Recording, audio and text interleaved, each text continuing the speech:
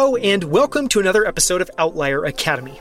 This week's episode is part of our Outlier Thinker series, where we dig into the ideas, frameworks, and strategies used by subject matter experts across disciplines. I'm Daniel Scrivener, and on the show today, I'm joined by Chris Sparks. Almost exactly 2 years ago, Chris joined me as our very first guest on Outlier Academy. In this episode, he's back to explore his peak performance and productivity coaching work at the forcing function. This time, to decode how he works with elite founders, investors, and even artists to optimize their performance, clarify their goals, and make more progress every single day. Here's just a few quotes from Chris's clients.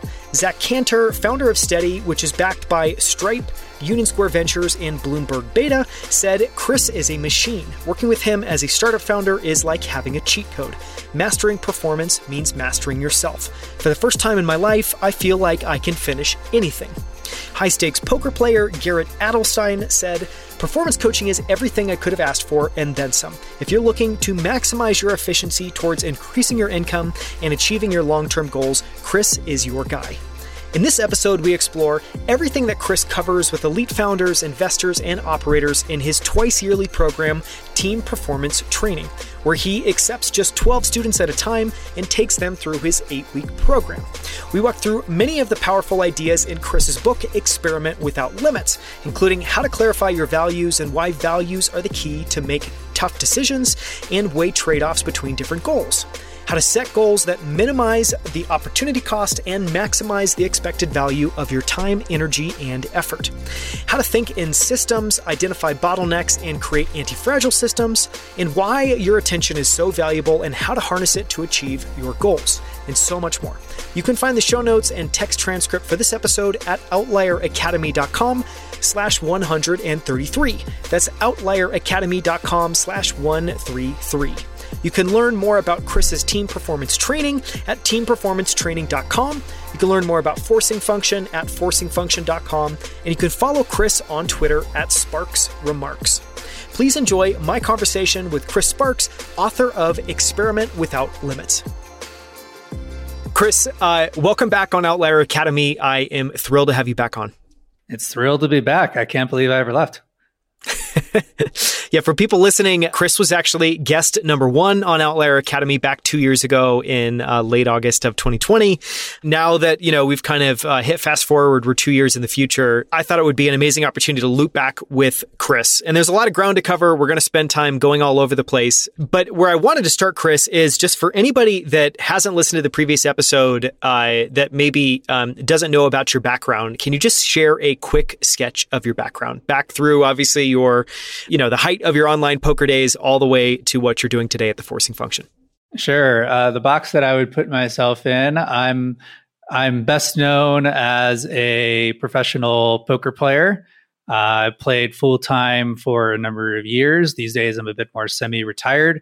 So what that entails of 2 million hands played over a couple of decades, both online, where I'm best known, where I've had the most success, but also playing in large games, private and public, all around the world at the highest stakes against some of the toughest players. And I'm trying to take some of that experience as well as some dabblings that I've had in the entrepreneurial investment world to create my current boutique consultancy, which is called Forcing Function. At Forcing Function, we teach executives and investors what we call peak performance. So if you're trying to do something really ambitious, here are the things that you need to have in place to give yourself the best chance of achieving that. I'm sure we'll cover some of those. So our primary offerings are I work one-on-one with up to 12 executive investors at a time.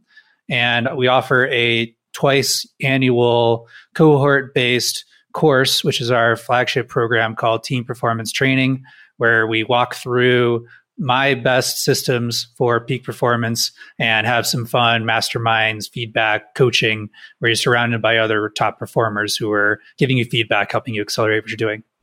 And we're going to spend time going deep on team performance training. So as part of this, let me just start and let me maybe give a little bit of background.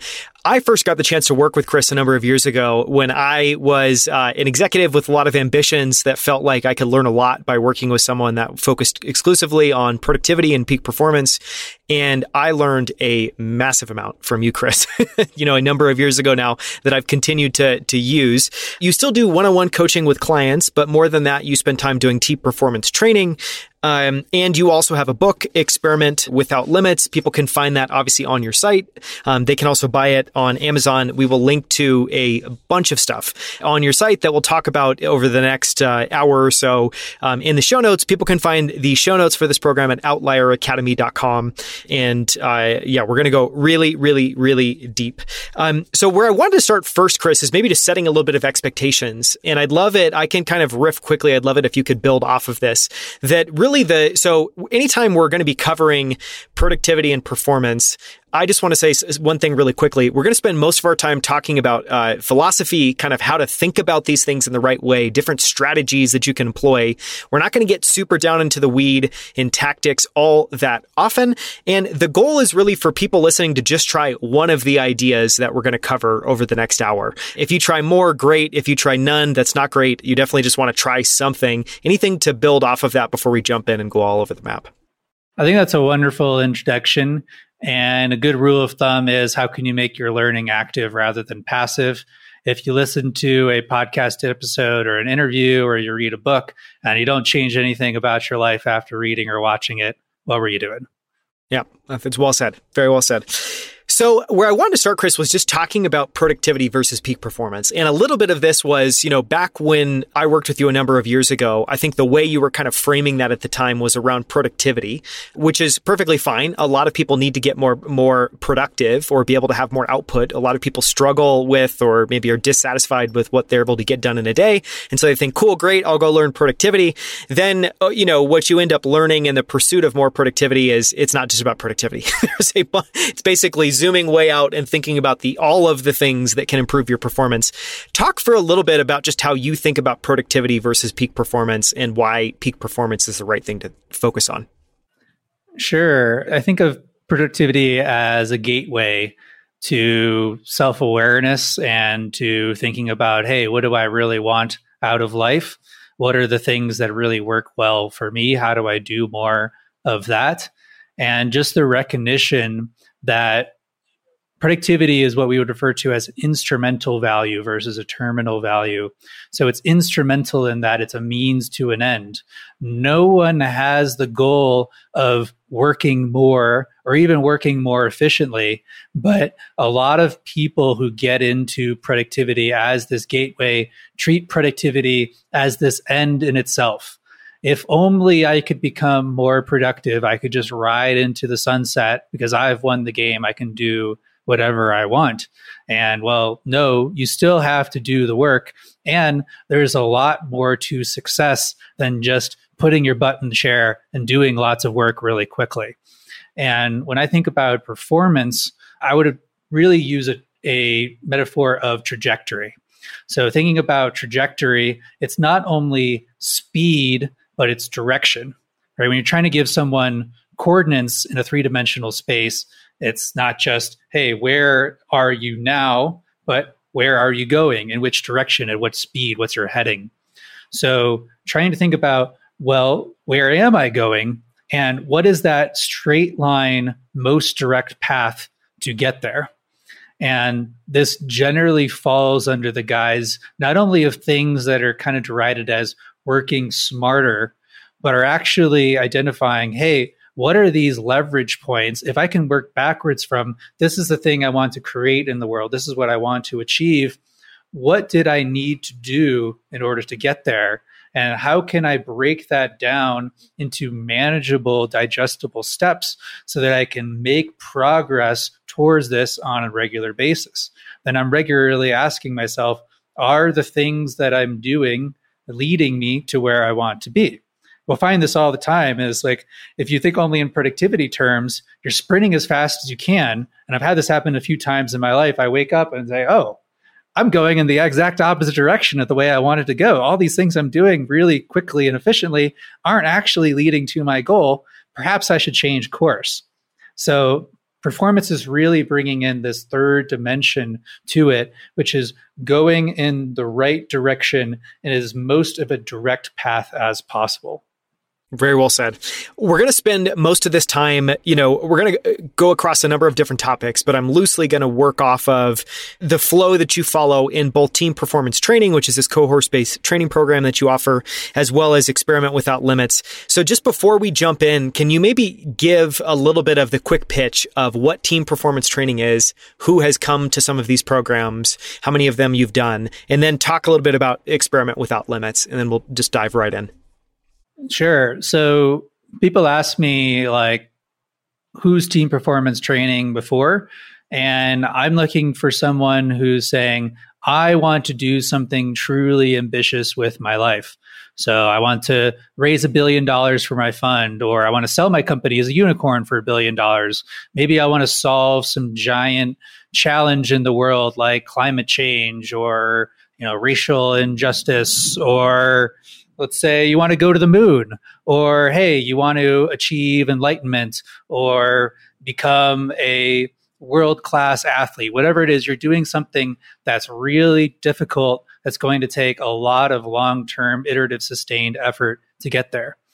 And if you have that type of ambition, especially if you aren't exactly sure on what shape that ambition has yet, this is our way of, here is what you need to have in place in order to maximize your odds of success.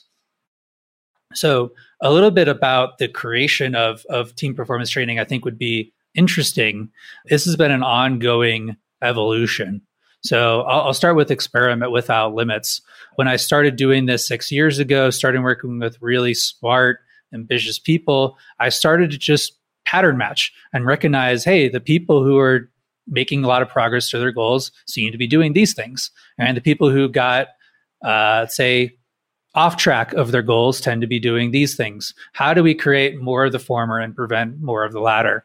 And I spent 1 month, I went to Mexico and essentially did a writer's retreat where I holed up and said, I'm going to spend an entire month writing down all the things that seem to work, distilling those down, and recognizing early on, well, I thought I could just tell people they would do these things and then they would just go and do them. And obviously life doesn't work like that. If you tell someone to do something, sometimes they'll rebel and do the opposite. Sometimes they'll do it, but only out of this grudging sense of obligation. As soon as you're not looking anymore, as soon as the sense of accountability has left, well, they go back to doing what they were doing before. Anyone who's run a marathon has experienced this firsthand. You don't run 20 miles the week after you've run a marathon because that big incentive is gone. So, okay, how can I get people to take action? So I did another retreat, and this one took me 6 months of breaking down these recommendations into step-by-step recipes or exercises and how someone can implement these into their life. And a lot of people gave me the advice, hey, you should package this as an information product and sell it for $100 or $250 or $500. And I just had this moment. It was like, well, how many copies do I think I could sell of this really? It's like maybe 100 copies. Well, what if I just gave it away for free? And that became sort of our core value at Forcing Function. Is I think of this as like a Talebian barbell approach, that I want to work with like the top performers and find ways to accelerate them, both because this keeps me really sharp and then I have to show value to people whose time is very scarce, but also I'll learn a great deal from what the best are doing, and I can then distill and generalize that. And anyone who I'm not working with, I want to just open source everything I know, freely give it away. So we took this 100-page PDF that I spent almost a year working on and gave it away. Since then, the couple of years since, I've had 10,000 people download it across 100 countries, like far exceeded my expectations. And I've had the opportunity to impact a lot of people I've never even had the opportunity to meet, which is really exciting. So I said, well, instead of having people just go and do it on their own, how can I take this principle of forcing them to do it? That so much of the value is just creating the space and sitting down and doing it. So the V1 was I was teaching live workshops in New York City. So workshops over the weekend for 12 people, essentially sat people in a room together, gave them a little bit extra context, set a timer and said, okay, now go do it. And I'm just going to stand here in the front of the room and watch you do it. and realized that like forcing functions really worked, that creating the space, hey, actually go and do the thing was super valuable. And meanwhile, I love travel. I love planning group trips. A couple times a year, I was getting some of my close friends together for a weekend. And a lot of this, we would get a house on a lake or on the beach. We'd have some fun. We'd swim, we'd go on a boat, we'd play games, just do fun, hangout type stuff. But I did a little bit of like a Trojan horse bait and switch on them is when they came for the weekend and said, well, you should know that, hey, the benefit of this is it's going to be tax deductible for you because you're going to talk about something that's important to you and particularly important to your line of work, your business, your investment firm. And everyone had 30 minutes on the hot seat where this is completely your time to present one really tough challenge, which is keeping you up at night, and to leverage the shared brain of the group where you have 7 other people giving you their full attention on here's what we think you could do, which is the first was like just asking questions. Have you thought about this? Have you tried this type of thing? And then giving some advice. And despite all the fun things we were doing on the weekend and that people didn't know they were signing up for a mastermind hot seat, every single time people said, wow, that was incredibly valuable. I'm so glad I did that. I wish I could do that again. The third kind of element of this is 2020 happens. There's a pandemic. Everything moves online. And I get red pilled into online education is the future. Like the future of all education is online. Is it possible to take this experience that I've been creating, this workshop in New York, and import it to an online format where it's not limited to just people who are within this geographical area, but potentially all around the world? And is it possible to create this experience online where you're in a room of people that you really respect? And if you aren't doing any work, they'll know. There's a real sense of accountability there. And I was very fortunate to have a great team around me, particularly my course manager, Tasha, who has an extremely strong background in education.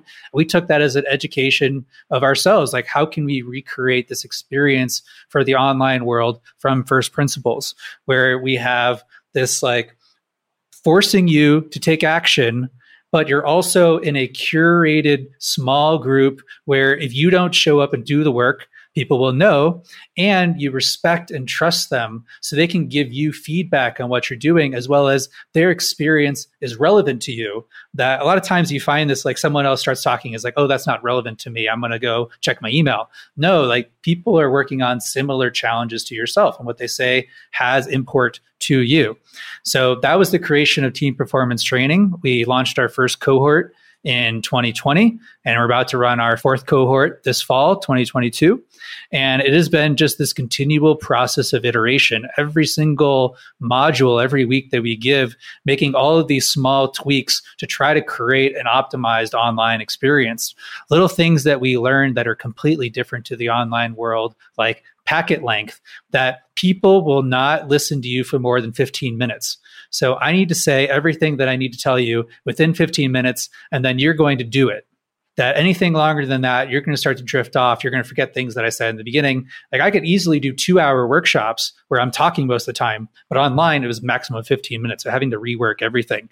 And little things like every single prompt or instruction that we gave needed to be just incredibly precise and specific, because if there's any ambiguity in what to do, people wouldn't do it. If you're in person, people will explore. It's like, okay, well, I'm here. I might as well just like try it and figure it out. If you're online, people just tune it out and be like, oh, I don't know how to do that. I'm going to do something else. So needing to be very, very specific. And then finally, being very intentional about who we paired. So we found that accountability, the lessons are strongest when you have a pair of 2 people. So being really intentional about pairing someone with someone else who's facing similar challenges and has a similar mindset and priorities in life as that other person, so that their life could be reflected back at them. So someone facing a challenge, they could learn from those lessons themselves. The feedback they were giving to the other person would be advice that they would give to themselves. All of these aspects really created a special container. And this is what we continue to work and iterate on, is this concept, team performance training. So cool. So we're now going to talk through a bunch of these concepts. And again, as I said at the beginning, the goal here, at least my goal, was to approach this mostly philosophically, to try to stay out of the weeds for the most part, to talk about different aspects at a pretty high level. Because I think that, at least my hunch is that a lot of people listening have probably read other productivity books, listened to some of these things. And so I think staying out of tactics, staying more philosophical is going to be helpful. So let's just dive in. One of the things I wanted to start with was talking about understanding yourself and understanding your values. And, people will get a sense for where this is going in a second, but we're going to next talk about vision, and then we're going to talk about goals and try to untangle those a little bit. So it felt like the right place was maybe to start with understanding yourself and understanding your values. Can you, is that the right place to start as you're thinking about where am I headed in life? Where is my vector? And then starting to work more granularly as you get to goals. And then can you talk a little bit about how you approach working with people around their values and around understanding themselves and what they want? Sure. This is a deep and rich question. Any decision point, I think, comes down to this key question of what are you optimizing for? Where I get a lot of questions of the format of, I'm trying to do blank. What should I do? And I'll be like, well, it depends. What are you optimizing for? And there's everything to, hey, what city should I move to? Should I stay in my lucrative, high-paying, prestigious career, or go on my own to start a firm or a company? All these types of questions, and say, hey, what should I do? It's like, I don't know. What's most important to you? What are you optimizing for in your life, in this decision in particular? And realizing that these two are one and the same. That if you know what's most important to you in your life, well, you've answered your own question. Because, hey, just pick the option that best optimizes for this variable, whatever that is. So that's a starting point that I have with every client, is trying to bring to the surface, hey, right now, what's most important to you? What are you optimizing for? And this becomes this automatic, reflexive, habitual question. Okay, what should I do next? Well, what optimizes for that the most? And I think that's always a very logical starting point of having this clear direction to head, this compass. I want to ask a couple of follow-up questions around it. And one of the first ones that came to mind was just, how do you help people get to truth when they're talking about their values? And you have some great, maybe I'll give a nod to a couple of the exercises in Experiment Without Limits. But a lot of it in Experiment Without Limits is basically surfacing trade-offs and forcing people to think about, yes, everything has a trade-off. And so you said you want X. Are you willing to do all of the things necessary to be able to do that? And so I just wanted to kind of ask at a really high level, how you help people, or any tips or rules of thumb for when you feel like you've gotten to truth and you've gotten past what you're telling yourself you want, but you aren't willing to really thread that needle and do everything to really go and fulfill. Cool. I think this is almost a two-parter. So first is, what are you looking for? And the second is, how do you know when to stop looking, or at least pause looking? Because I think this is just a continual, lifelong process of figuring out what's important to you. So if you're trying to converge on this completely 100% objective truth, you're just going to be stuck in indecision forever. I think the real important part of any values, vision, goals, exercise is choosing a direction to head, because once you're moving, you can always course correct along the way. So two key words that come to mind for me. First one is resonance. The second one is alignment. So resonance is just what resonates with you. What are the moments in your life that make you feel most alive, most inspired? You look back and say, man, I love that I did that. That was so great. I wish I could do more of that. Or you get the feedback, hey, like you're really good at this. Have you considered doing more of that? That type of stuff. Like, there's clearly some resonance where when you do this, things are more natural. There's more of a sense of flow. The second word, alignment, is just seeing, like, is the way that I'm living my life in alignment with my values? And the only real way to uncover this is to do things and to pay attention and to reflect on that. So I think that all progress really boils down to a sense of awareness. So having regular practices, I think of these as interfaces for self-reflection, is like, is what I'm doing in alignment with what I value the most? So this is where I introduced the one concept that is most near and dear to me in the world, that you find it in the title of Experiment Without Limits, which is experimentation, where a big challenge that I had early on in my life, and sometimes even later in my life, is being paralyzed by inaction caused by a need for perfection. So not knowing exactly what to do or how to do it, waiting on the sidelines, trying to figure things out or get inspired before moving. And you get a lot more inspired and you get a lot more feedback, get a lot more dialed in on what works when you're doing things. So just start doing things and course correct along the way. And the sense of alignment is, are the things that you are doing, do they feel like they are moving in that right direction? That's always a good place to start. I want to ask one more question, which is probably a little bit obvious, but I think it'd be useful to talk about for a few minutes, which is, I think one of the reasons values are really important, and we've talked about this before, is throughout life, we have to confront that we have finite resources, both in terms of time, money, just lifespan, you could go on and on and on, which necessitates that we can only do a few things. So we have to make trade-offs. And so we need some rules of thumb or some markers to be able to help us make those trade-offs. And it feels like in a lot of ways, our values are the best tool that we have to be able to think about these trade-offs and be able to make them in a way that we're going to be happy with today, but we're going to be happy with 10 years from now or 5 years from now as we kind of look back in time. Any notes or things to add on why values are important for making trade-offs and just around finite resources? I think that's so well said that all of life is trade-offs. I like to give the saying from Ray Dalio that all his life is a big buffet, but you can't eat everything at the buffet. You can't gorge yourself. So you need to give up some things that you want in order to have a shot at getting at the things that you want most. And that opportunity cost is the largest cost. So values, as I say, is like a compass, is our way of reconciling these trade-offs. We say, hey, this is most important to me. That means that it comes first, and that I am willing to give up these other things that are great, that I want, that have some use, but aren't as important to me, aren't as effective, aren't as useful, aren't as aligned. And if we don't make these trade-offs up front, we're doomed to continually ping pong or pinball between these different values, where we optimize for this one for a while and like, oh, okay, well, this plate that I was spinning is starting to wobble a little bit. Okay, I'm going to move all of my attention over here. Okay, now I got my career in order, but my health has fallen off, and I haven't seen my family in a while. And you're kind of constantly just like bouncing between these different things you're trying to value to avoid this hard decision of, this is what's the most important. This is what comes first.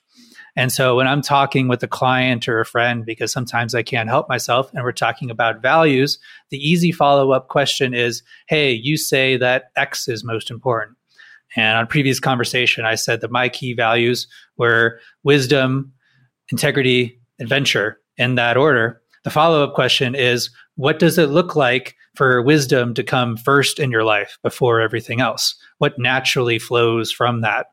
Or another way of thinking about it is, if wisdom is most important to you, what does that mean for you? And a lot of interesting things come from that.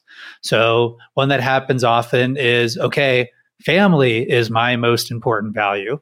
Okay, tell me some things that come naturally from that. If family comes first in your life, what are some other decisions that you might make that show that family is most important to you? And that's what seems like a way to break through, where we have this just self-protectionistic mechanism, which serves us in a lot of ways. It allows us to sleep but for instance, without tossing and turning all night, that just says, hey, like, I'm patting myself on the back because like what I'm doing is great. It's like, and this is a way to break through in this example. I've had clients who tell me with a straight face that family is most important to them, but they work 80-hour weeks and they don't have dinner with their family. They only see their kids when they're kissing them goodnight. And it's like, well, okay, no judgment here. Like, it's okay if it's not the most important thing in your life, but there's some dissonance here. You say this is the most important thing to me, but I look at the way you spend your time, the way you direct your attention. It seems like your career is most important. Is that true? Or is family actually the most important thing to you and you just can't help but overwork all the time? Just like, there's no right answer here, but that allows to much more productive conversations, because I'm a third party objective observer. I don't have any skin in the game on what is the correct thing to value, what someone should be doing with their life. But if someone says something is the most important thing to them, that gives me a lot of leeway to say, all right, like if this is the most important thing, then what does that mean you should be doing? And if it not, is it really the most important thing to you? That's a really good meta point of prioritization. I think prioritization is just this so super powerful skill. And all the time I get told like, hey, I'm not having the progress that I would like in this area. I'm not making this key hire. I'm not closing this round. I'm not like building the product as quickly as I would like, whatever that is. Like I would like things to be moving faster and they're not. I'm not having the progress that I would like. And the first place to start is show me your calendar. What are your inputs? What are you investing into this thing that you say is most important to you? And almost, I would say 95% of the time, let's say it's like, hey, I'm trying to make this really key hire. It's like, show me your calendar. Like, how many interviews did you do last week? How many candidates did you reach out to? They're like, oh, it's like a really busy week. We had a launch, yada, yada, yada. A lot of the excuses that, hey, like, I'll get to it, when it's convenient to me. It's like, all right, well, is this the most important thing to you or not? If hiring is not important to you, great, like keep doing all those other things. But it's interesting, you keep saying hiring is the most important thing to you, but I don't see it on your schedule. And that's the first thing to solve for is like, don't worry about having the perfect hiring process. Like first, just make sure that you're investing time into it. And then the other 5% of the time, we could start to iterate on approach. It's like, okay, you spent 20 hours last week on hiring. You didn't talk to any good candidates. Like, let's look at your approach. Clearly something is not working. But everyone wants to jump to the optimization before solving for inputs. One of the things that came up, when you were talking about, family as an example, is it strikes me that there can also be examples where, for the most part, say that's your most important value. 80% of the time, if you look at your behavior, it's true, and it looks like your behavior reflects that family is the most important thing. But then there are little moments. Like I think for myself, one of the things that I have a hard time with that I feel like I'm always perpetually working on is just making sure that I actually stop working at some point in the day and fully transition to be fully present. And so anyways, it's also just helpful once you know your top values, you can also then think about and ask yourself the question, what could I be doing more? So even if you do feel relatively good about it, it still feels like it's a chance to explore and get a little bit deeper. I want to ask just one exercise, which is just to make it tangible. For people listening, one of the exercises I know you talked about in the past, I'll just maybe, tee up for you, is stack ranking your values and getting it down to just 3. Can you talk about that exercise and why it's important? Sure. Yeah, I just didn't want to repeat myself. This is the first exercise that I recommend to a lot of people, called the top values exercise. Not something that we made up. We're not that clever. We've adapted from this great book called The Fifth Discipline Field Book. But we have a easy Notion template where you can work through it on your own. And essentially you start with, here are all the things that you value. And then you work down, here are my top 10, here are my top 5, here are my top 3. And at this point, people are getting really uncomfortable. It's like, oh, like is this thing actually that important to me? Like, oh, I want them all. I want to do all these things. The biggest thing is you have to say, this is my most important value. And as they say, this is the most important. And again, that could be anything. There's no right answer to what it is. It's like in your scorecard, whatever you think is most valuable, whatever you are optimizing for, great. But once you decide this is most important, this is what comes first, that creates this automatic check-in where you're saying, all right, this is most important to me. Is my life a reflection of that? The way that I invest my time, attention, energy, is this reflective that in my case, wisdom is the most important thing in my life?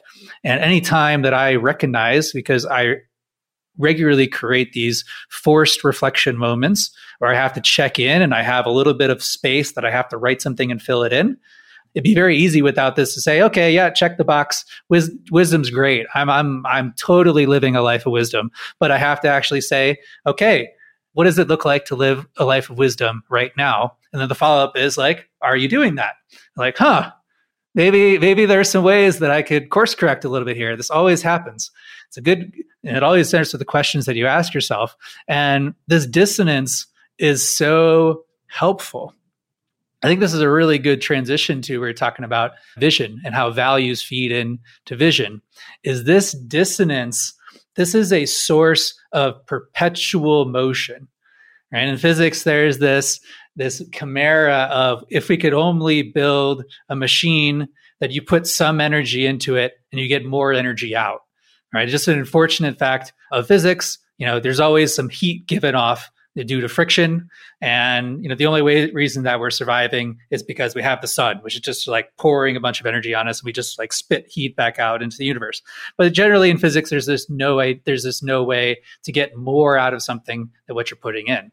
Definitely a metaphor for life. But I have found one exception, and this is what I think about a vision as a perpetual motion machine. And what is the fuel?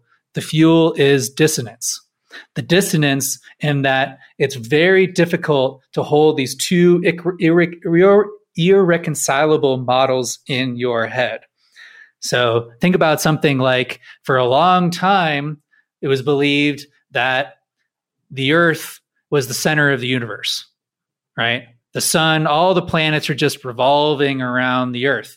But as mathematics advanced, as the hold of the Catholic Church start to weaken, people start to say is like, these equations get really, really complex. If we're trying to calculate some astronomy saying that the Earth is the center of the universe, it would be so much more simple if we said the sun was the center of the universe instead. And this model of, hey, the Earth is the center of the universe, and, well, the math works really well. If the sun's the center of the universe, at a certain point, the dissonance was too much, even for the church. And I'd say, okay, let's try some experiments and say that, hey, the sun is the center of the universe. In the same way, we have these two irreconcilable models. Model one is, here is a clear picture of where I am in this moment. This is what reality looks like. On the other hand, here's what I value. Here's what I want to accomplish with this time on the Earth. And then I have these two pictures and I put them side by side and I'm comparing them. I'm saying, okay, I'm going to go on to accomplish all of these grand things. And I'm going to just like be all I can be. And I'm going to just value all these things all the time. And here's what I'm doing right now. It's like, that's interesting. There's some differences between these pictures. It's like Reader Digest back in the day. They had these spot the difference things where you had two different images. Say it was like two pictures of a bedroom. And in one picture of the bedroom, there's a pair of shoes on one of the beds, and the other one is a pair of high heels. Or in one image, then there's like a Pink Floyd poster, and the other room there's a Grateful Dead poster. And you have to circle the differences. In the same way, we're circling the differences between where we are now and where we want to be. And so that's why creating this vision is so important, because it creates this dissonance. This is where I want to be. This is where I am now. How can I bring these two models of the world into reconciliation so that they're equivalent? And that's what continually propels us forward. Yeah, that's so well said. I want to go to vision next, and then we're going to spend more time on goals. With vision, I want to keep it relatively short because I feel like it's this ambiguous, never-ending, ever-growing topic that for some people can be hard to wrap their heads around. One of the way I wanted to ask the vision question is, vision to me, at least I'll give you, my take on it, and then please push back on it and, correct me. But my take generally is, to your point, it's, we have reality, we have the sense of where we want to go. But I think the way I've thought about vision, at least in the most helpful sense, is either here are the infinite games I want to be playing so that it doesn't even have a time horizon. It's just, here are the things, here's the buckets, here's the pursuits that I want to be pouring myself into continuously because I love them, because I've chosen these as things that I want to perpetually just get better and better and better at. That's one sense. So it's almost, untime bound. And then on the flip, side, I found it extremely difficult to have a 10-year vision or a 25-year vision, at least one that feels really compelling. And so it's always made me try to bring the time horizon in to a much shorter period. I'll just stop there. Can you jump off of there? Any corrections you might add or any thoughts you might add on how to think about vision? I like the framing of infinite game. So this is a really influential book on myself, Finite and Infinite Games by James Carse. And the whole idea is that you play an infinite game for the sake of playing, to keep the game going. And especially if you're doing something like most things worth doing that take a long time to succeed at, it's important to stay in the game. And the way that you stay in the game is to forget that you're even playing, to just do it for its own sake. So that's a really good place to orient yourself around. For me, vision always starts with these types of prompts, with, what am I working towards type prompts. I like, what am I creating? I like, what is my driving purpose? I like, what is my impact? All trying to really create a picture of that. Who am I impacting? What type of impact on them? What are they doing differently because I existed in this world? And using these prompts to essentially create raw material to just get things on the page that I can start to maneuver, like the refrigerator with all the letters on it that you move to form sentences. I have all this raw material, and then I use it to create one sentence from each prompt. And then I take those sentences. 4 is a good starting point. So 4 prompts that resonate with you, use that to distill down to 4 sentences, and then combine those sentences into a paragraph, which I call your personal vision statement. And the reason that this paragraph is really nice is because you have a couple of opportunities to iterate it and write it in words that resonate with you. And you can put it somewhere that you can see regularly, and it serves as a reminder. It's like, hey, this is why I'm getting out of bed in the morning. This is what's important to me. This is what I'm working towards. Like, this is why I do the hard things that I don't want to do sometimes, is because this purpose, this why, is bigger than myself. And I find that really drives me forward. So it's this process of just offloading, seeing what resonates once it's on the page, and then turning it into some tangible form. And it's really nice when you have it, because it becomes this other compass, this thing that you continually reorient towards. One follow-up question on vision is how often people should be reviewing that or sitting with it. We're going to talk about goals and how often to be looking at goals and reflecting on goals in a moment. But with vision, obviously, this is something that it's relatively fluid. But I guess my take, or what I've generally heard, is you want it to be much more static than fluid. So it should be something that should feel more timeless than time-bound, at least in a sense. So I guess with that, one, do you agree with that? How fluid do you think vision is? And then how often should people be coming back to this, reflecting on it, reminding themselves of this vision? So I think it's a twofold response. The analogy or metaphor that I think here is both morning pages or daily journaling as contrasted and complemented with a captain's log. So from Star Trek, I'm a little bit of a nerd that, hey, this really big event happened. Let's sit down and unpack that, create an artifact for the future of my thinking, so I can, with the benefit of hindsight, go back and say, how can my thinking be improved? Where the journaling every day is a snapshot of where I am, and you never know what you're going to get. But also there are times in your life that there's a little bit more material. It's a little bit richer in terms of experience. So using, hey, like, wow, that was wild, or that was unexpected, in a good or a bad way, and using that as a prompt to write about. So I would say the same type of thing. In an ideal scenario, this would be something that you return to anytime that you're stuck or unsure of what to do next, which happens fairly often these days. But the challenge that comes with this is you need this metacognition of, am I stuck? Maybe I feel like I know what I'm doing. I feel like things are going pretty well. Maybe I don't actually need this. And it's hard to see that type of thing from the inside, and we'll tend to justify the status quo. It's like, oh, I don't need this reflection.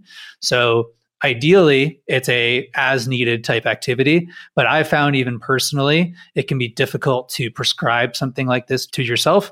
So I recommend committing to a regular cadence where no matter how well, how poorly things are going, this is something you can come back to, and you'll learn something new every time. For me, that cadence is every quarter. I go through this exercise. I recommend at a minimum once a year. 2 good prompts for this is, hey, the end of the year. The nice thing about the end of the year is not that, hey, the first 2 weeks of the year, everything in your life is going to change and you're going to do all those things that you didn't actually do December 31st, magically on January 1st. Anyone who's been to the gym on the first week of the year knows that's not true. But both, there's a turning of the page, you're closing the container on the previous year and you're starting fresh. But also, this is a time of year that you're a little bit more reflective naturally. You're probably spending time like away from the office. And it's just like you'll have a little bit more spaciousness to like give this the time and thought away from your normal context that this deserves. Another one that I actually like a lot as well is your birthday. So, hey, your birthday is just a complete random day. It's nothing changes on that day other than, hey, I was, in my case, 34 years, 11 months, 29 days, and now I'm +1. And hey, I turned the calendar, but it's a day that we're just naturally reflective because of this process of like another year around the sun. I'm a little bit one day older than I was before. Am I living the life that I want? Those are two good places to start if you want to do it once a year. Birthday, turn of the calendar, but really the more the merrier. The nice thing about these exercises, again, I do them all the time. Every time I come back to them, I learn something new. I try to treat it as one of the most important things that I can do because it reminds me of what's most important to me. It keeps me aligned to that. Again, the worst thing in the world would be to spend my life doing a bunch of things that weren't important to me because I never took a minute to reflect. That would just be a total travesty. So yeah, that's why I really try to prioritize this type of stuff. I want to ask one question around the annual review. For anyone that hasn't, read one of yours on forcing function, you actually go through the exercise of doing an annual review and then sharing it, and you post it up on the website every single year. The question that I wanted to ask is, I think from the outside looking in, people probably have two thoughts. It seems really useful. I should probably do that for myself. And also, how cool that Chris has spent the time to be able to do this. The question that I would ask is, what do you think you've gotten from that? And how do you think about the dividends of spending the time there to actually go through that process and do it not just in a lightweight check-in, but literally one, flagging the things that you think are notable, and then just sharing, a paragraph or two or writing down your thoughts a little and expounding a little bit on that point. What have you gotten away from the exercise of doing that each year for, I don't know how many years you've done it now? Oh, yeah. I did my first one 2016. So going on year 6. And continually iterate on that process. But again, don't try to perfect a process. The reason that I put the template out is not because, hey, I've perfected this, do exactly this, is that it's a lot easier to follow some instructions rather than to like, oh, how do I do this? What do I do with my hands? Type of thing when you're trying to sit down to do a review. So yeah, we open sourced the quarterly review as well as the annual review. You can find those to download for free on our website. And we offer twice a year workshops where we walk you through it. Part of this workshop is literally setting a timer, say, hey, five minutes to write about this. Or, okay, we're going to watch you do it for 5 minutes. Not watch you say, I'm doing it along with you. I actually do the reviews along with everyone as part of my forcing function to do it and to experience it. But people find that really valuable to do it as part of a group setting because they can reflect afterwards and it makes sure that you actually do it, as well as we can share some best practices for getting the most out of the exercise.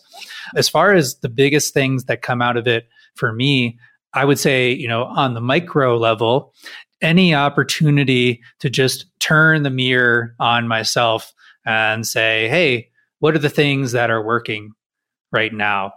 What are the things that are not working? What am I learning? And then just having the space and the freedom to say, oh, well, is there anything that I could do to make things go a little bit better or to put these lessons into practice?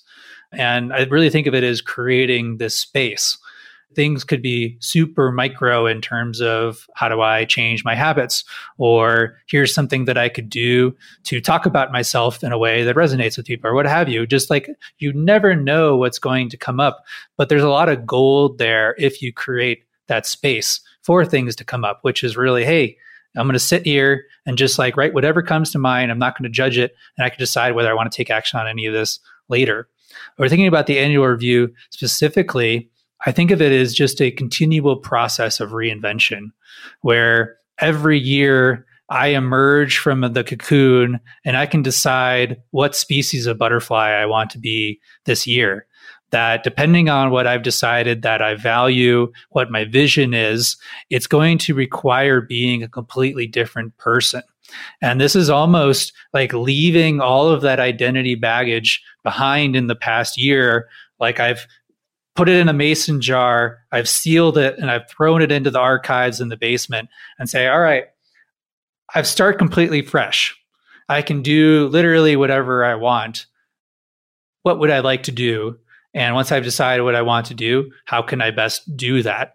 I like to use an investment metaphor here is where people go wrong a lot of times when it comes to an annual review, and I've seen a lot of them over the years, is that their plan for the next year is usually some form of I'm going to do exactly what I did last year, only 20% more of everything. So I'm going to bench press 20% more. I'm going to put out 20% more articles. I'm going to sell 20% more of my product. And all of these 20% are just going to magically come out of all of these new productivity gains that I'm going to have at the start of the year because I had all this excess capacity just waiting to be inspired. And that's just a recipe for disappointment, not only because, hey, all that time that's going to take to reach the next level and things is going to have to come from somewhere, right? In order to pick something up, you have to put something else down.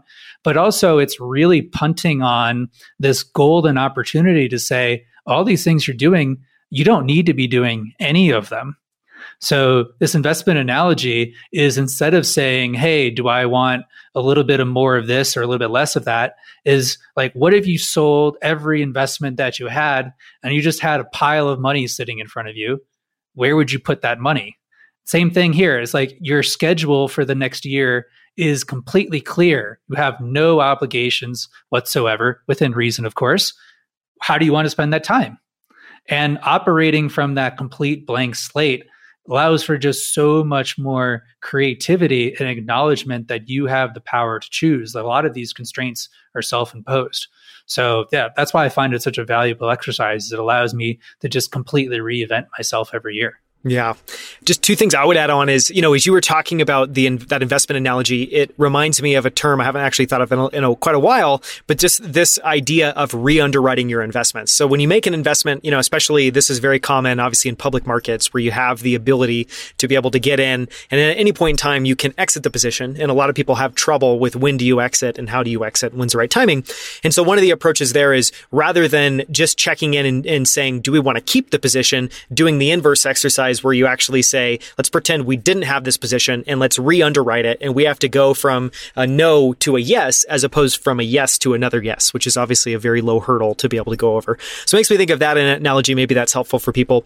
And then the other one is just, in Experiment Without Limits, one of the things you talk about a lot is flywheels. And it feels like reflection is a really important part of the flywheel, where every single year, to some degree, we're saying either explicitly or, implicitly, here's what I want to go and do. You need an end to that where you then reflect on how did that go, and then decide how to allocate your resources. So it just seems like a very helpful, tie-in to this idea of having a feedback loop in what you're doing.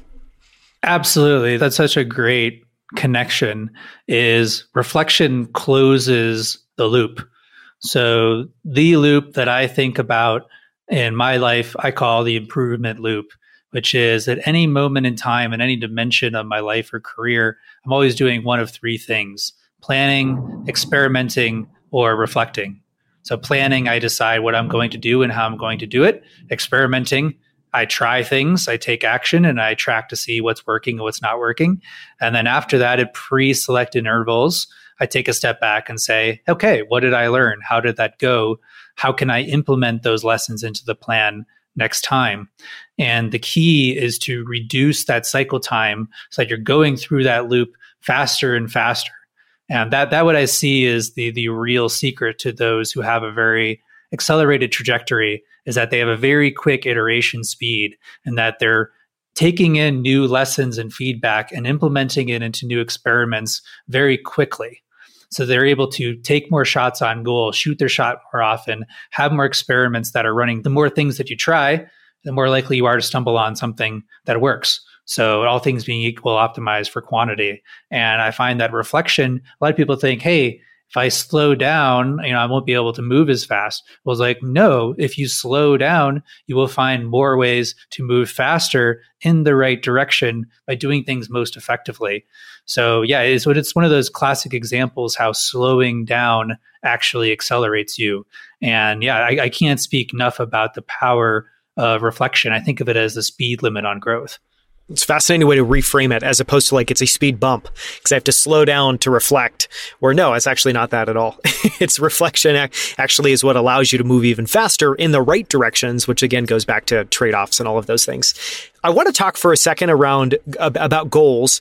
And there's a couple things here, but one of the things I wanted to add is, there's a couple prompts you have in the book, and you have this framework of when setting goals. You talk about a lot of the best principles, like setting SMART goals, SMART goals, which people may have heard of before. But you also have stuff that's relatively novel around minimizing opportunity cost and maximizing expected value. And one of the questions I really liked that maybe I'll just wing out, and you can jump in and maybe you build off of it or talk about goals. But one of them I had never read before. And when I read this, I was like, this is great, because I feel like anyone that asks themselves this question will probably have a somewhat surprising answer, is pretend you are the protagonist in a novel you're reading. Fill in the blank. Why don't you just do blank already? Which I feel like is an example of just a really powerful question. Anything to build off of that or things to add around goals and how that's separate and distinct from vision? Sure. So again, with Experiment Without Limits, team performance training, all the work that we're trying to teach people how to fish rather than giving them the fish. And one of these extremely valuable meta skills in life is to be able to have some level of objectivity about which all resists objectivity, which is yourself. So this exercise is one of a couple that we love to share to take on the outside view. So this is the well-known phenomenon that it's so much easier to give a friend advice than it is to give yourself advice. That things are so obvious from the outside because you don't have all of that emotional identity baggage attached. Of, I can't do that, or that would never work, or I don't know, all these types of boxes that we put ourselves in artificially.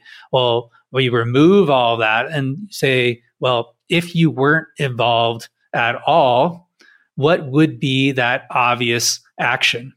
And inevitably, there's a flash of insight where it's like, oh, and immediately our instinct is to recoil, right? It's like we've just pierced the veil of ignorance, and all we want to do is shrink away, and we start coming up with excuses. Is the one that came up for me is I need to be spending more time planning my day. I just got back from, part of this is I eat my own dog food, but I think the planning is just so high leverage. And I just got back from Europe, and my habits took a back seat because, hey, I didn't need to plan my day as much when my day consisted of, hey, go see some art in some museums. But now that I'm back on the grind and launch mode, planning my day is super high leverage. So I immediately started to have some hesitations that started to flash up as like, oh, you know how to do all this stuff. You've done this before. You already know what you're doing. And you'll notice this is after that flash of insight will be this just flood of excuses and why that obvious advice does not apply to you. So that's my meta advice on this, is to try to sit in that insight, trust that first response, and just entertain it for a while. This doesn't need to be something that you commit to. Is say, hey, if this were true, what else is true? What would it look like if I tried this for a month or even a few days and be curious about what happens? There's a lot of power in that because you remove yourself as the bottleneck by being able to coach yourself, in essence, by being able to give yourself that obvious advice where you can take advantage of all of your experience and context, but shed all of that unnecessary baggage. What you described as having that flash of insight and then that sensation of recoiling is exactly what I felt, looking at those questions. So I love that you, I guess, had the insight of what was happening there, and then we're able to thread that needle, because I do think it's very powerful, and it says a lot about human nature and how, in a lot of ways we can be our own worst enemy. I'd love to just, wrap this up maybe with one other question, and it's talking about an Experiment Without Limits. What I thought was really powerful is that prompt, which I encourage everyone to answer, which is, again, just pretend you are the protagonist in a novel you're reading, fill in the blank. Why don't you just do blank already? I would sit with that question if you haven't, because I think it's very powerful. But then you go on to this other piece that I thought was novel of making sure that goals do two things, which is they should minimize opportunity cost and they should maximize expected value. And the questions really quickly are, one's a question, one's more of a rule of thumb, is for minimizing opportunity cost, asking yourself the question, what would you have to give up to pursue this goal? Is the sacrifice worth it? Which again, in my mind is, we all have these wonderful flowery ideas. We need to get to truth and understand if we're actually going to execute and make the hard decisions necessary in order to realize this thing. And it applies to everything. And then the other one around maximizing expected value is to measure or estimate the impact of your goals, both near term in 90 days and long term in 10 years. And I thought that lens, that kind of focal depth of looking super short term and thinking about the impact and then zooming out and thinking long term is just a great acid test. Anything to add to that, or any, philosophy to share around why it's important to minimize opportunity cost and maximize expected value? Recency bias, I can't help but go to a recent podcast conversation I had with my friend David Eldar, who is the world Scrabble champion. And I asked him, hey, if I wanted to become world Scrabble champion, what would I need to do? And he said, essentially, paraphrasing, lock yourself in a room for a few years and study words that don't have any actual application to real life. And I was like, well, that doesn't sound very fun. I was like, well, becoming world champion of Scrabble most of the time is not very fun. And if you decide this is something that you're going to want to do, you should understand what you're getting into. Because if you don't have a full appreciation for what this goal requires, you're going to be worse off than when you started, because you're going to put a lot of effort into something that you don't have any returns from, because you don't stick with it long enough to reach a point of having an artifact, of having something that works for you. So that's a real important part of goal setting, not the first step. The first step is always pie in the sky. What are all the things that I might like to do? But before you commit to something, even though you're not fully committing to it, right? You could say, hey, I'm going to experiment with this for a month as if this is the most important thing to me. And after a month, I can say, do I want to double down on that experiment or stop? But before you spend a month on this thing, at least take a few minutes to think about if you want to spend a few years on it. You might not be 100% sure, but if you come up with the answer oh, no way, I definitely don't want to do that, well, you're in for a world of trouble. I'll give another example is I have friends who now, after they've made it 15 years later, are a pretty well-known touring band. But I toured with them very much in their early days, where you were driving around in a really crappy van with hundreds of thousands of miles on it that broke down all the time. And we're sleeping on people's floors who we met at the gig. And our meals consisted of beer and pizza. And everyone wants to be, on the main stage of Coachella playing to 100,000 screaming fans, but not many people are willing to spend 15 years traveling around in a crappy van, eating pizza and drinking beer. And hey, it might not take you 15 years, but you should at least think about, hey, am I willing to do what it takes to reach this goal?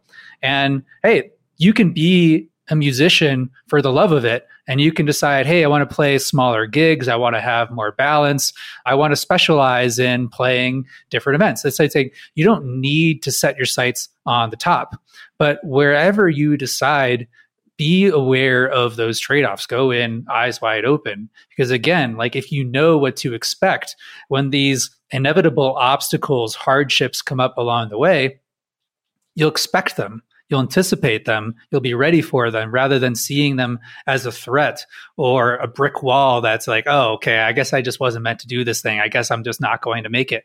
Well, no, you knew this was coming, so go in there eyes wide open. Yeah. It's a little bit of a weird tangent, but it makes me think of, I won't say the quote, but there's this idea that kind of any goal that you have starts with a valley of tears. It starts off with a lot of hard decisions, a lot of hard works in order to inevitably at some point in time that's indeterminate, arrive at this goal in the future. And so I think that question, that acid test of if you're interested in experimenting with it for a short period of time, make sure that you're interested in doing it over the long haul, just to make sure whether it's even worth doing it in this short period of time. Because I think a lot of people have, just as humans, it's very difficult for us to truly think long-term and truly make decisions over the long term. And so I think it's just a really helpful, beneficial acid test.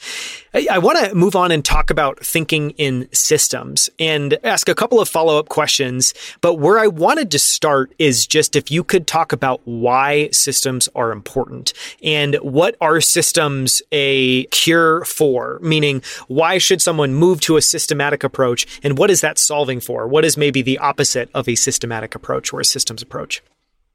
Man, this is a very intricate question. High level, when I talk about systems, I am meaning how can I make the things that I want to do easier to do? And there's so much to unpack there, but just understanding that everything is a system, meaning it has interlocking, interrelated parts, and the output of those parts cannot be predicted from the parts itself. We call this emergent behavior. So what I'm trying to do was essentially anything I'm going from input to output, and there's a big black box in the middle, is how can I make it more likely that I get out at the other end what I want, that path is the fastest along the way, minimize surprise, minimize defects, minimize delays. So viewing things as a system, it's essentially, hey, I want this. I want to make this type of widget. I want to have this type of behavior. I want to have this type of outcome. And essentially deconstructing that to say, well, how can I make that outcome more likely?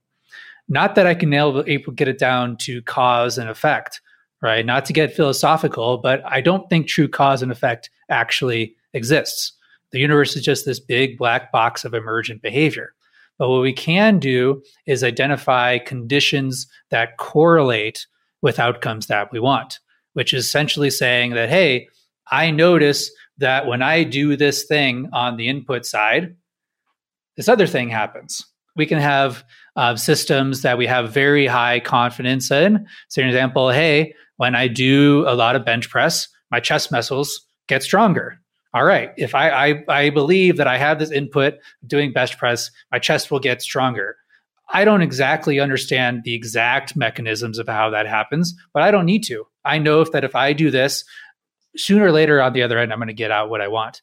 And that's really the approach, is if you're looking at things systematically, what are the things that I can do so that my inputs will match my desired outputs at the other end? Yeah, it seems like maybe another way to frame it is systems are focused on how to improve the reliability of the outcome. And I guess maybe the opposite of a system is you're not asking yourself that question. You're just throwing as many darts as you can at the target to try to maybe someday hit that goal. And so a system is just being more thoughtful and more rigorous about how you might get there. And it's almost like doing the downside mitigation, exercise on that approach. Well put. On that, and I don't know if this is a perfect analogy, it's the right time to kind of transition to this, but one of the ideas that you have around systems, and I guess, when maybe I'll share where I'm coming at systems from. When I think about systems, I think the best description I've ever heard is Ray Dalio and Principles talking about building a machine. It's like a system is a machine for generating desired outcomes. So you're taking these kind of tasks, and that machine could be processes and decisions that you're turning into algorithms, and those algorithms are basically what the system is being able to do there. But, when I think of habits and routines, those are kind of systems to me, at least as well, too, where I've thought about my day systematically. I'm trying to, have components of that day that kind of optimize for success. And one of the things that, and this may just, I think partly this is how I'm wired, where naturally, my background, I'm creative by background. And so I think whenever I have systems, being minimum viable or minimum effective dose of systems is very helpful for me. And you have this notion of robust systems are actually fragile systems. Can you talk about how you think about a system's fragility and just kind of expound on that? Because I think it's a really powerful idea and lens. Yeah, simply put, simple systems minimize downtime. So what we're trying to optimize for is the system to be functioning correctly as often as possible. If you think about this like a assembly line on a factory floor, right? That's a very easy example because you're going from raw materials at one end to finished goods at the other, trying to minimize the number of things that could cause the whole assembly line to stop. So if the simpler we keep things, the more failure modes we remove, right? The more scenarios that allow for the system to function as it should, where the input makes it through all of the linear composite steps to the other side. And again, because we're optimizing for long-term compounding, it becomes really costly for systems to fall off completely because we have to kind of restart and rebuild. So this is just a general rule of thumb in everything, is just to like, instead of be adding on, building, is just to like strip away all the things that are unnecessary. I like this analogy of when you're writing, you send it to someone to get feedback and you say, hey, what are the parts that you found most interesting? Like, what do you want to hear more about? And they're going to tell you about 20% of the piece. And then you literally strip away the other 80% and then take the 20% and make it the 100%. And that's the approach that I recommend everyone to recommend, is like, hey, you're doing a weekly review, or you're planning in the morning, or you're doing your exercises, your stretches, or you have a process for hiring or for going on a podcast, all this type of stuff, is to just take the most effective 20% and zoom in on that, because that's the part that's showing so much return. I bet you could find even more return if you zoom in on that. So that's where we talked about, hey, what's the thing that people find most surprising about me and my systems? Because I like to think I try to do everything systematically, which is just a way of saying I'm constantly iterating and looking for ways that things that I'm doing could be made easier, streamlined, made, the process become better, is that everything is really stripped down and simple.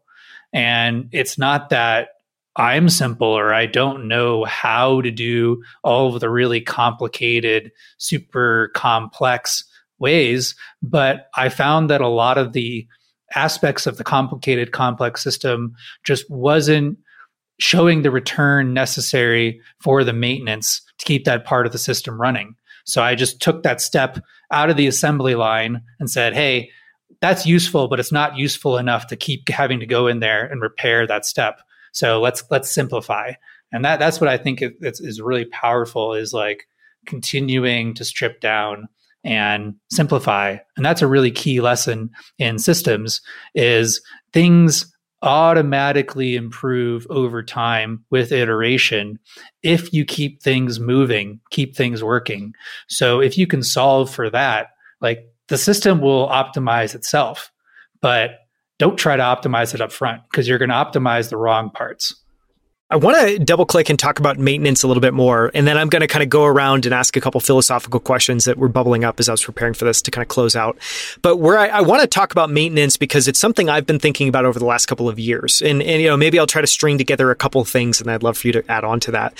But I think one of the ways I started, kind of realizing in thinking about this, I think the role that maintenance plays and how important it is, and also how under-discussed it is I'll give a couple of analogies. If you think about technical debt or design debt, what that really is basically saying we have not done the maintenance that we should have done on this code base for a period of time. Now it's built up to the degree that it's painful and it's scary. So now we need to take a prolonged period of time and try to actually address these issues, because they just can't go on.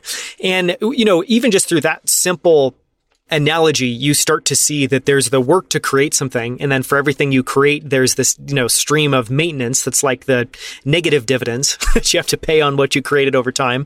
And then there's the other analogy of like anytime you go to a hotel, a lot of what at least I react to, again, we've talked this in the past, but I am a designer by background, so I always have this flywheel going in my brain of like what's off, what's not kind of working well. And oftentimes it's what I'm kind of noticing is stuff that's just lack of maintenance, like the paint's peeling off here, this isn't happening here.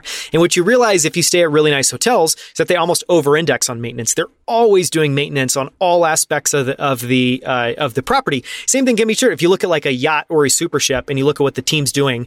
80%, 90% of what they're doing is just maintenance to keep the ship pristine and up and running and looking great and looking beautiful. And so anyways, these are a couple, kind of clues in my mind that have been bubbling around about just that maintenance is under-discussed and it plays a much bigger role than I think a lot of people think it does in just work and getting stuff to be great.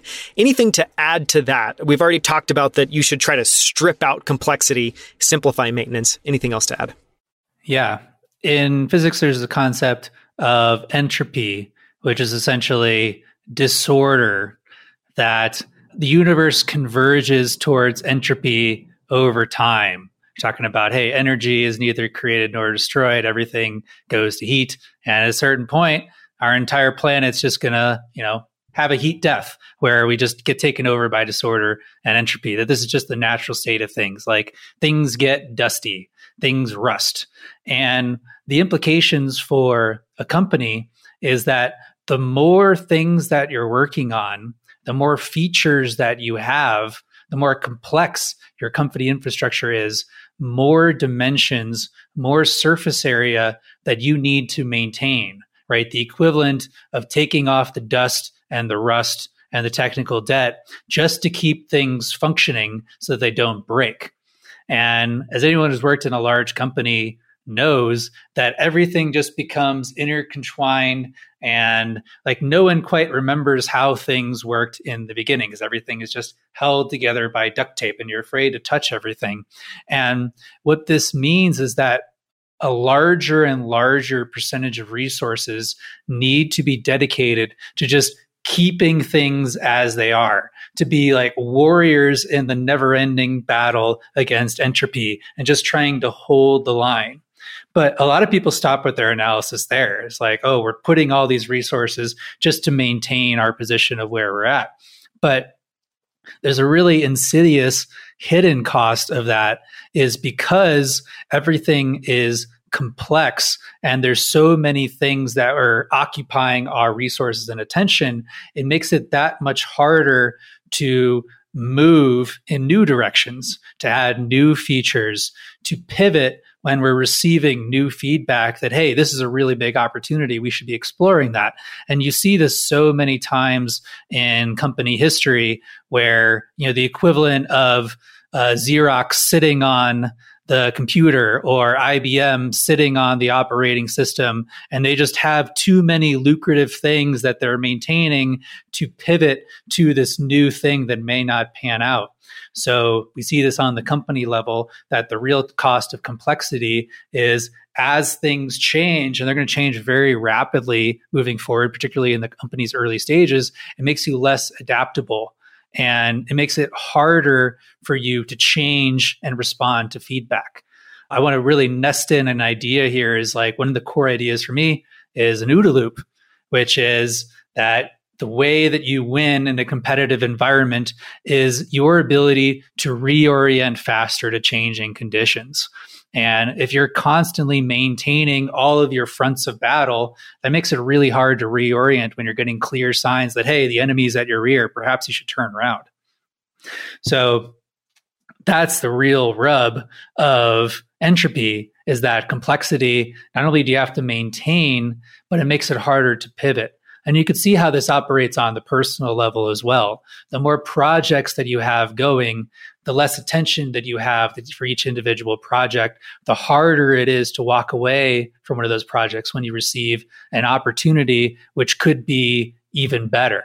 So that's why, all things being equal, rather than adding on, I'm always trying to ask someone, what don't you need to do?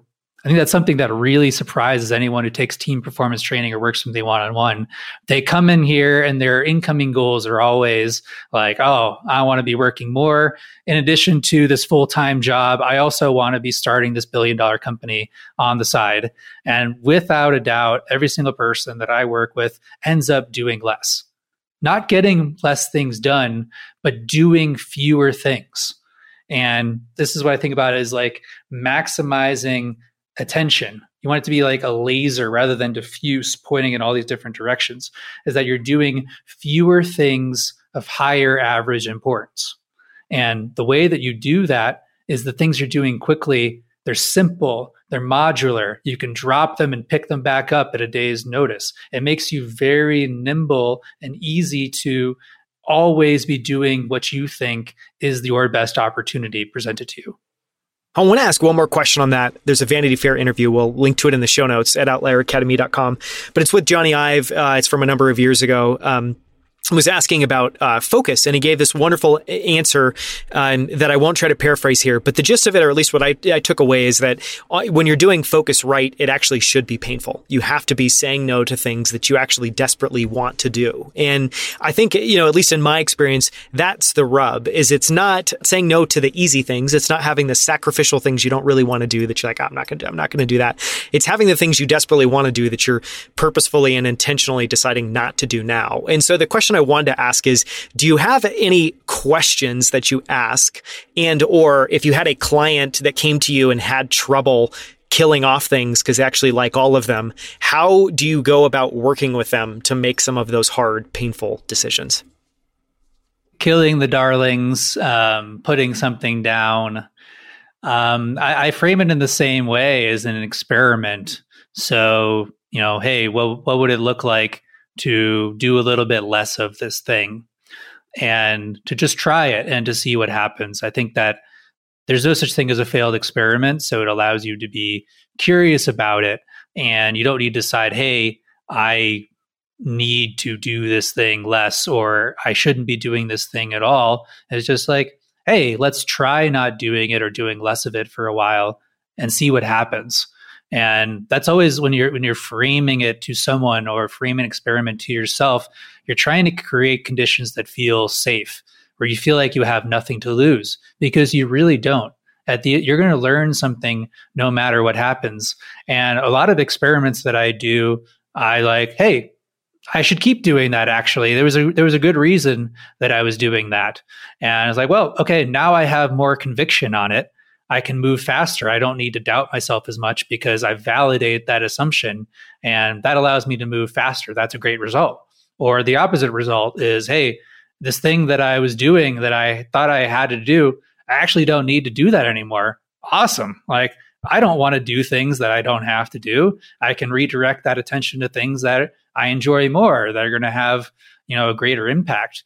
So that's always the way that I frame it, is like, what's something that you can try as an experiment that no matter what happens, you'll learn something from the experience. Yeah. I mean, that seems like a powerful secret, is just to make it non-threatening, is to frame it as an experiment. It seems like this master power there. So this is one of the rare interviews where, even an hour and 20 minutes in, I've got like 50 other topics I would love to talk to you about, Chris. So I would love to have you on maybe in 2 years, hopefully sooner, again, to continue the conversation. But I want to end by talking about the flip side of productivity, which is something you and I have talked about before. And you talked about this in our previous interview on 20-Minute Playbook.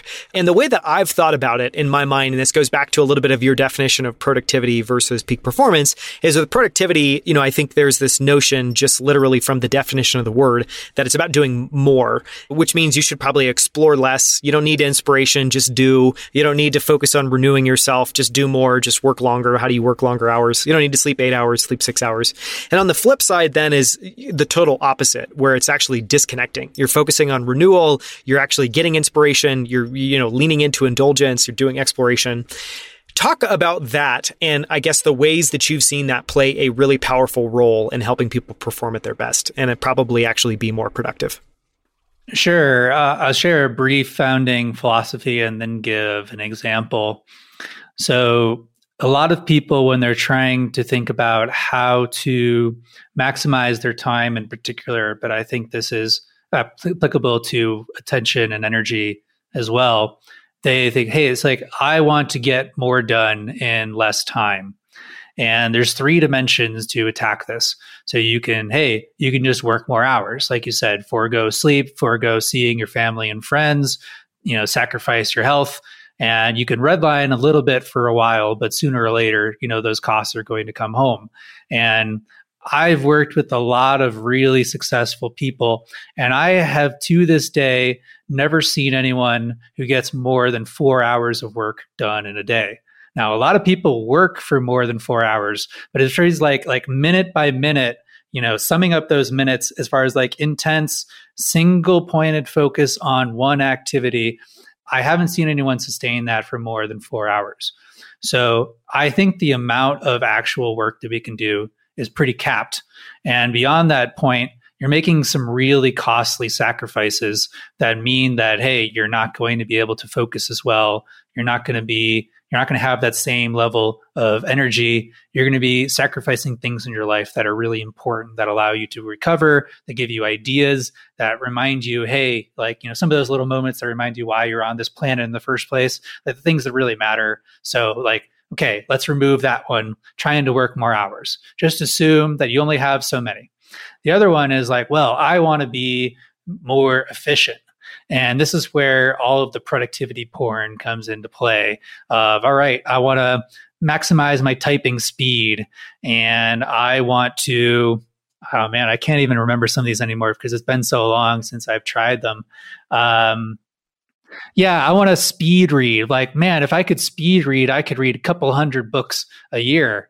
Don't even get me started on that. You think like, hey, the goal isn't to finish the book. The goal is to spend time with ideas and apply them. And put it into use. Yeah, exactly. Put it into use. And, perhaps moving quickly isn't in most service of that. So after a little bit of while, people go through this gateway of productivity as entertainment and realize, hey, like there are real limits on efficiency. There's some early, like low hanging fruit, but at a certain point, like you just can't squeeze any more out of that apple. So this leads us to door number 3, which is where I like to spend the majority of my time when I work with the client, rather than thinking about these tactics and how they can work harder, is, are you working on the right things? So this comes back to some of the questions we've been asking today is, what do you value? What are you optimizing for in your life? What is your vision? What are you trying to create? Your goals. If you work backward from that vision, what are the steps that you think are going to take you there? Attention. What is relevant to achieving your goals? How do you pay attention to that? And then prioritization. Now that you understand what's most important to you, how do you make sure that that happens consistently and comes first? The classic important and non-urgent before the important and urgent. And all the other stuff in my mind is last mile, as in like you're getting 99% of the way there just by returning to this question of, what should I be doing? And how do I make sure that I do those right things? So that's something that I've seen over the years is like, that's why I pay so much attention and invest so much in my systems of planning and reflection. Now, you asked about an example from a top performer, and I don't think he'd mind using him as an example. I lived for 5 years when I was in New York with one of the top pianists in the world.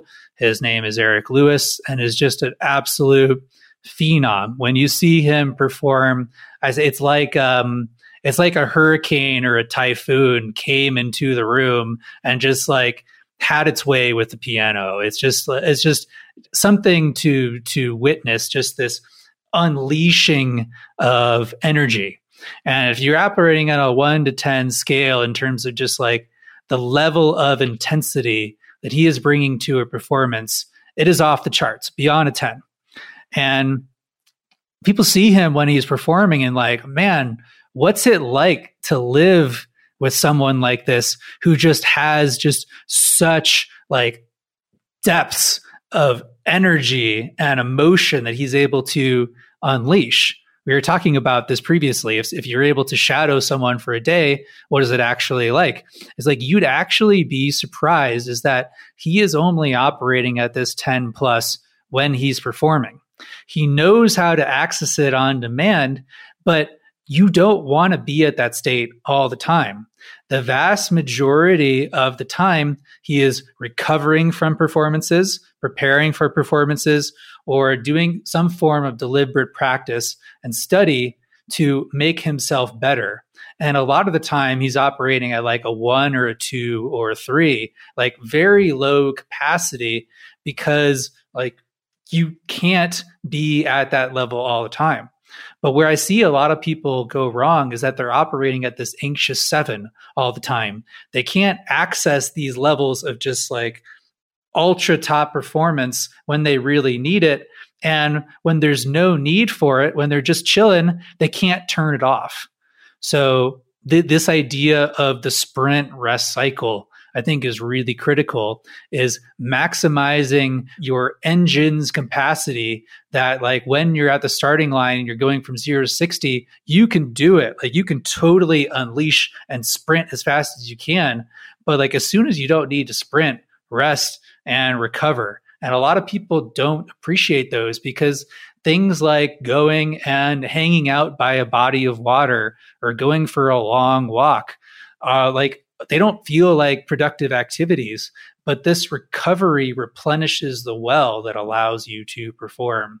So yeah, that's something I think that a lot of people don't appreciate about performance, is that it's not just like the part above the surface that you see, the final result, the big presentation, the really impressive performance.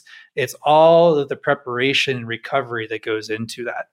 So well said. I mean, there's so many gems just in the last couple of minutes. I feel like I'm going to be definitely thinking about the operating at a 2 and then a 10 plus, as opposed to remaining at an anxious 7. I feel like an anxious 7 is such like a great encapsulation of, honestly, I think my state a lot of the time, I'm sure a lot of people listening state a lot of the time, is just to remain there and to not have the ability to ebb and flow and go back and forth. This has been so much fun, Chris. Thank you so much for coming back on 2 years later after it all started. I really appreciate the time.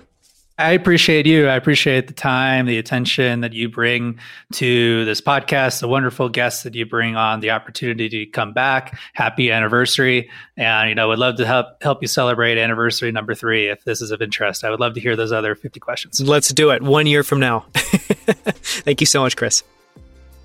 Thank you so much for listening. You can find the show notes and text transcript for this episode at outlieracademy.com/133. That's outlieracademy.com/133. You can learn more about Chris's team performance training at teamperformancetraining.com. You can learn more about Forcing Function at forcingfunction.com, and you can follow Chris on Twitter at SparksRemarks.